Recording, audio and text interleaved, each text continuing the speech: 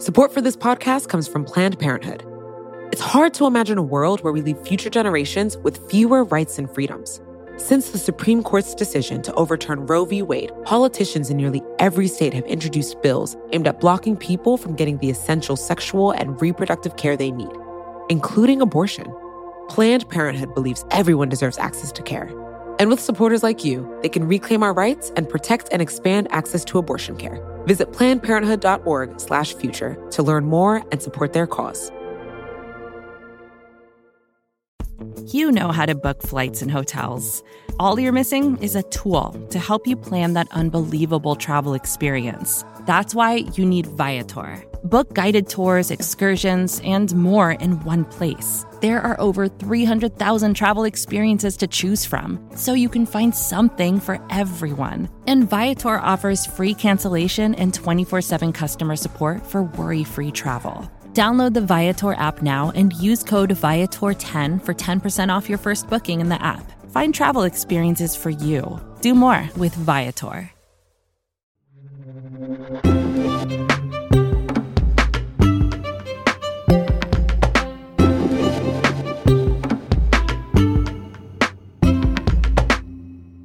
We're coming up on 5 months since much of the country shut down to contain COVID-19, and I think it's fair to say the country hasn't been the same since. But today on the show, we want to find out how people who have had COVID are doing, those who have survived. It was about 5 months ago I spoke to Carl, who got COVID on the Diamond Princess cruise ship. I spoke to him again last night.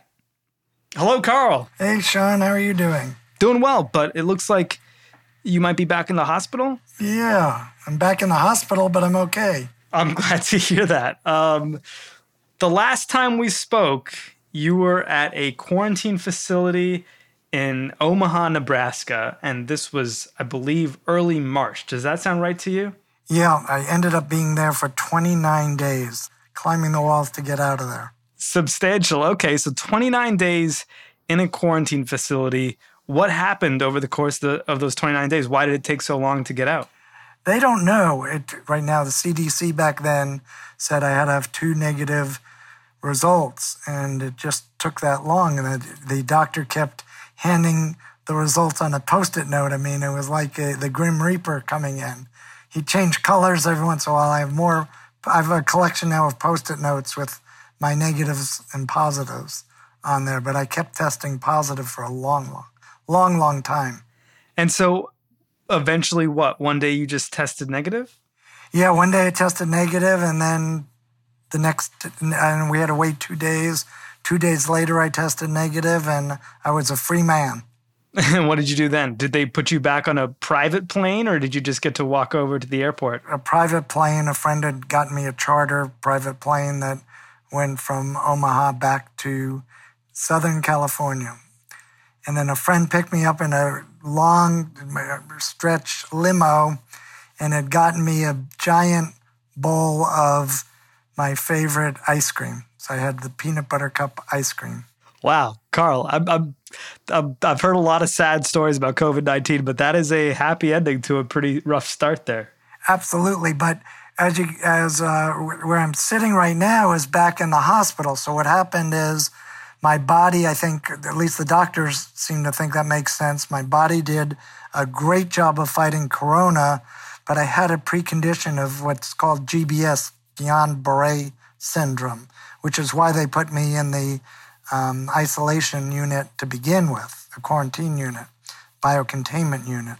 My body did a great job of fighting the COVID-19, but I couldn't touch the GBS, and the doctors couldn't touch the GBS while I was sitting there the 29 days, plus all the time on the Diamond Princess.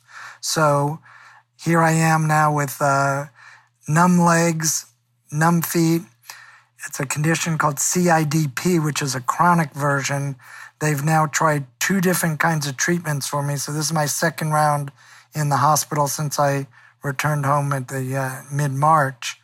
And I've got about a week of therapy to learn to walk again. Wow.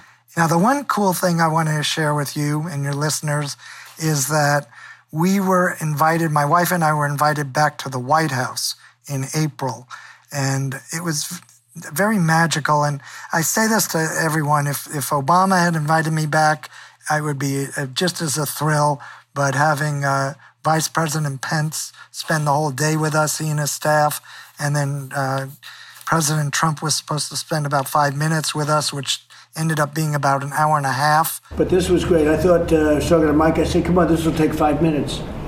And it's taken a lot longer than 5 minutes, and that's because I found it so interesting. Just great. There were 8 of us who, from different walks of life, different ends of the spectrum politically, and different experiences with COVID-19. The President and I wanted to have a chance to see all of you and let the country hear your stories, because while we rightly as a nation reflect on the more than 23,000 Americans who have succumbed to the coronavirus, as a tribute to our healthcare workers, we also do well to reflect on more than 44,000 Americans who have fully recovered, and you're among them.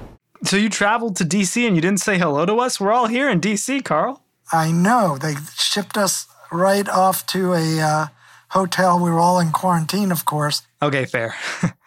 Other than your GBS acting up and leading to this chronic CIDP, have you had any lingering effects of COVID directly?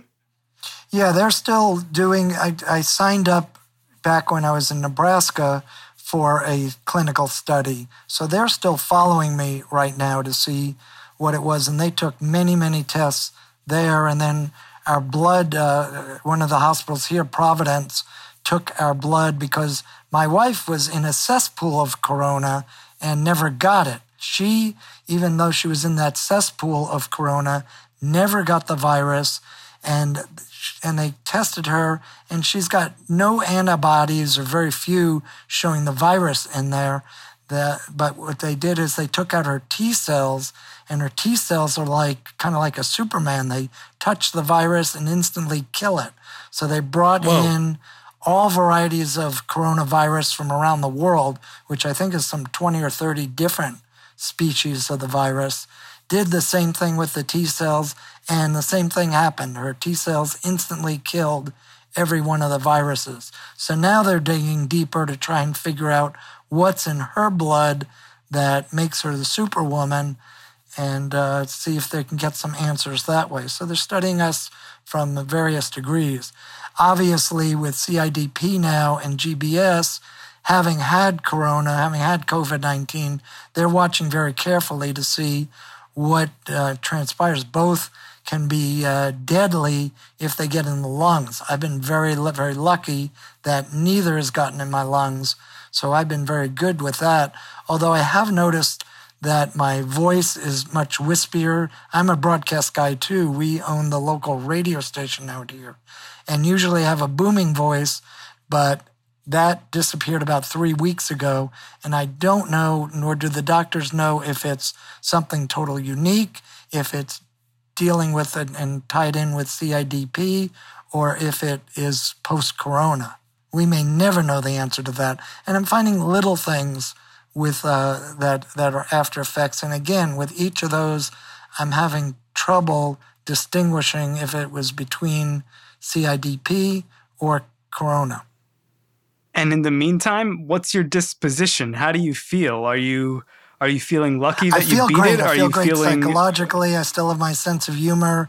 I plan to, I've got a goal of skiing again next winter, even though I probably won't do the extreme slopes, and then bicycling next summer. So I plan to plow through this and lead a normal life when I'm done. It may take a while, but I'm going to do it. That's amazing to hear, and I commend your spirit. Just so we can set our clocks, when is it that you're going to be skiing and this is all going to be over? I believe by my 68th birthday, which is February 22nd, is my prediction. So maybe you can join me on the slopes. I hope you're right. If you're right, I certainly will. Thank you so much, Carl, and good luck. I hope you get out of the hospital soon. For sure. Thanks, Sean. You take care.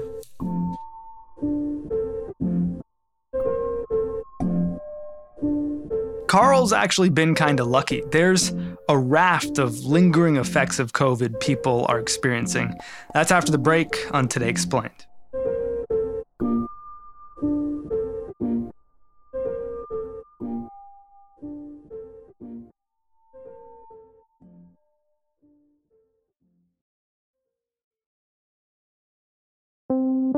Support for Today Explained comes from FX's The Veil, starring Elizabeth Moss. If you like spy thrillers or indeed Elizabeth Moss, then you might want to check out FX's The Veil. It's an international spy thriller that follows two women as they play a deadly game of truth and lies on the road from Istanbul to Paris and London. Oh, I'll go. One woman has a secret, same here, and the other has a mission to reveal it before thousands of lives are lost. FX's The Veil, now streaming only on Hulu.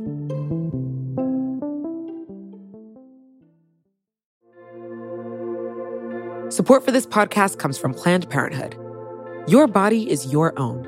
That's why Planned Parenthood is committed to ensuring that everyone has the information and resources they need to make their own decisions about their bodies, including abortion care.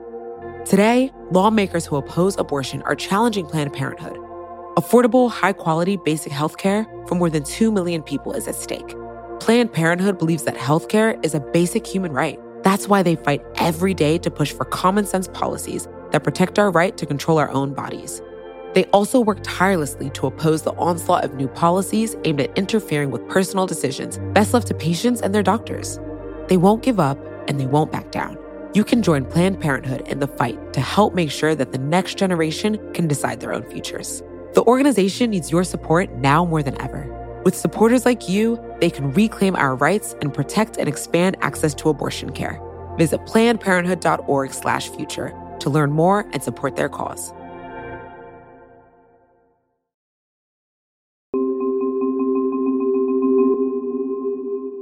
My name is Lois Parsley, and I am a freelance investigative journalist and the 2019-2020 Sneddon Chair of Journalism at the University of Alaska Fairbanks, which means I'm in Alaska. What's the temperature like there? It is 50 degrees and raining, and I'm currently looking at a fox hunting in my backyard. Man, it is like 110 and swampy here, and the only thing outside my house are rats. Well, I know you probably don't want to hear this, but I would trade for a little summer weather. No, I thought you might say so, Lois. Grass is always greener. We just spoke to Carl, who took a good while to recover from COVID. You've been writing about COVID recovery and lasting effects for Vox. How's recovery been for everyone else out there?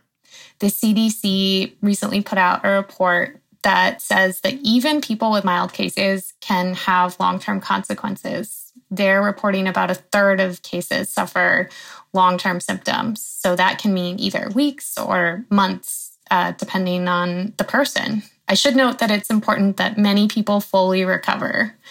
But another study in the Journal of the American Medical Association found that even 2 months after their first symptoms, 87% of people still had symptoms. And these weren't just the sickest people. Only 12% of the people in that study were admitted to an ICU. So it's not just severe cases of COVID-19 that can have these long-term consequences. Carl didn't have many lingering aspects beyond just like losing his voice, he said. But let's talk about what other people are experiencing. What are the lasting impacts of COVID-19? So at the beginning of the pandemic, when we were first hearing about cases in China, the reports were about respiratory symptoms. It causes a pneumonia-like lung infection, and so far nearly 300 cases have been reported in China. At least 6 people are known to have died. But it turns out that COVID-19 isn't just an illness that affects your lungs, and we really shouldn't just be talking about it in terms of mortality. And that's especially true in the US right now, as we're seeing an uptick in the number of young people who are getting sick. Many young people may not necessarily get sick enough to go to the hospital, but they can get very sick. It turns out that SARS-CoV-2, which is the virus that causes COVID-19, affects a lot of your major organs, including your heart, your kidneys, your brain, even your nervous system, and your bloodstream. Yikes. Okay, well, let's take a deep breath and get into all of that. Starting with, I guess, the thing that most people are aware of. What's the lingering effects on people's lungs that we've seen? So basically, you have all these gaps in your lungs. If you think about them like a sponge, those gaps are supposed to be there. But when you're sick with COVID-19, those spaces can get filled with debris and pus. And so that makes your lung way less flexible. Normally, when you breathe, your lung expands like a balloon. And when it's filled with all this pus, it can't do that. So in acute infections, that ends up looking like ground. You may have heard of people talking about ground glass opacities, which is on a CT scan. A normal lung will look black, and COVID-19 patients' lungs look gray. So it's kind of unclear how much of that goes away once your acute infection is gone.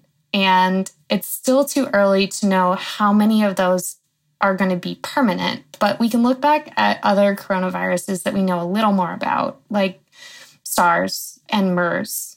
And studies on both of those coronaviruses suggest that about a third of patients have some level of reduced lung capacity for the long term. One of the studies actually followed patients for 15 years. So that suggests that some of this lung damage may be permanent. Wow. Let's move on to the heart. What's going on with people's hearts in COVID-19, and how may those effects linger?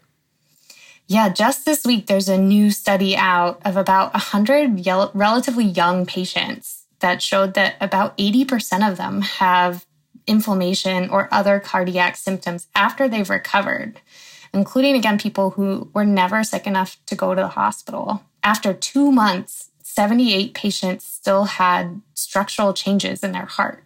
And this also relates to blood circulation, I imagine? Yeah. So in addition to the heart inflammation problem, a lot of COVID-19 patients also have abnormal blood clotting, which if you have blood clots in the major veins of your body, that can cause deep vein thrombosis. And if those clots travel to your brain, it can cause a stroke. And if it goes to your heart, it can cause a heart attack. And the bad news keeps piling on. You mentioned the brain and the nervous system. What's going on there? Yeah, blood clots, unfortunately, are not the only nervous system problem with this disease. A lot of patients are reporting pretty frightening neurological symptoms, like having brain fog or forgetting what they were saying in the middle of speaking, and having pretty severe memory issues that keep them from working the way they normally do. One paper actually called the disease a global threat to the entire nervous system and suggested that a lot of people have these neurological symptoms, possibly as many as over a third. It's a heavy list of COVID-19 symptoms that might linger for people. Yeah, there's one that's a little less serious, but equally odd. Some people are reporting altered senses of taste and smell, again, for months after they first got sick. A lot of people, for some reason in particular, talk about both garlic and onions tasting weird. And some people are being followed around by a phantom smell that they can really only describe as something that's like earthy. Weirdly, it seems to be somewhat smell specific. So the only quirky lingering effect is just really depressing if you like food. Yeah, which I would say is a significant effect. Yeah. If only it could have been like, some people were reporting that they had really great vision after having COVID or something like that. So far as I know, none of these long-term symptoms make life better. Well, I know there's so much focus on a vaccine right now, but have there been any breakthroughs in treating all of these lingering symptoms from, inflammation of the lungs to the heart to the nervous system to people losing their sense of smell and taste? Yeah, there have been. There are a number of post-COVID-19 clinics popping up around the country. And it's really important that people know if they're having long-term symptoms that even if we don't totally understand what's causing them, that there are treatments that can help them manage these symptoms. Some of those treatments come from research on how to recover from being hospitalized generally with other diseases. We know that if you're intubated or ventilated or you're in an ICU, especially if you're there for a long time, that can have a number of different impacts on your body. For example, being in bed for a long time causes your muscles to deteriorate, which can make any shortness of breath feel worse. And there's also significant emotional impacts of being so sick and worried about what's going to happen to you. A lot of people experience anxiety, depression, PTSD after being in the hospital. So we have research on what some of these impacts are like. And there are people who are working to help COVID patients get treatment for these kinds of symptoms. I just feel like hearing about all of these lingering effects really brings to light the fact that this virus is just no joke, irrespective of how confident or healthy or young you might be, because you may have lingering symptoms that last potentially for the rest of your life. Yeah, I think, unfortunately, a lot of the conversation has been around whether or not you'll die if you get COVID-19. And unfortunately, that doesn't come close to describing the many different impacts it can have on your life. It can be a really life-changing experience to be sick for months, especially when no one knows how to help you feel better. That's an incredibly anxiety-inducing and frustrating experience. I talked to one doctor in the UK who's been sick since March, and he's a doctor. He knows quite a bit about both the virus and working in an ICU is his normal day job. But he says that he feels like his life has been turned upside down. He doesn't know when he's going to be able to go back to work. And that's just a really tough position to be in. Well, Lois, thank you for helping us understand COVID-19 a little bit more. And maybe when we understand it even further, we'll have you back on to talk about it. Thanks for bringing more attention to this. I know a lot of people have been feeling really frustrated, and just feeling like they're being heard, I think will help, I hope. I think it will. Thank you. Thanks for having me.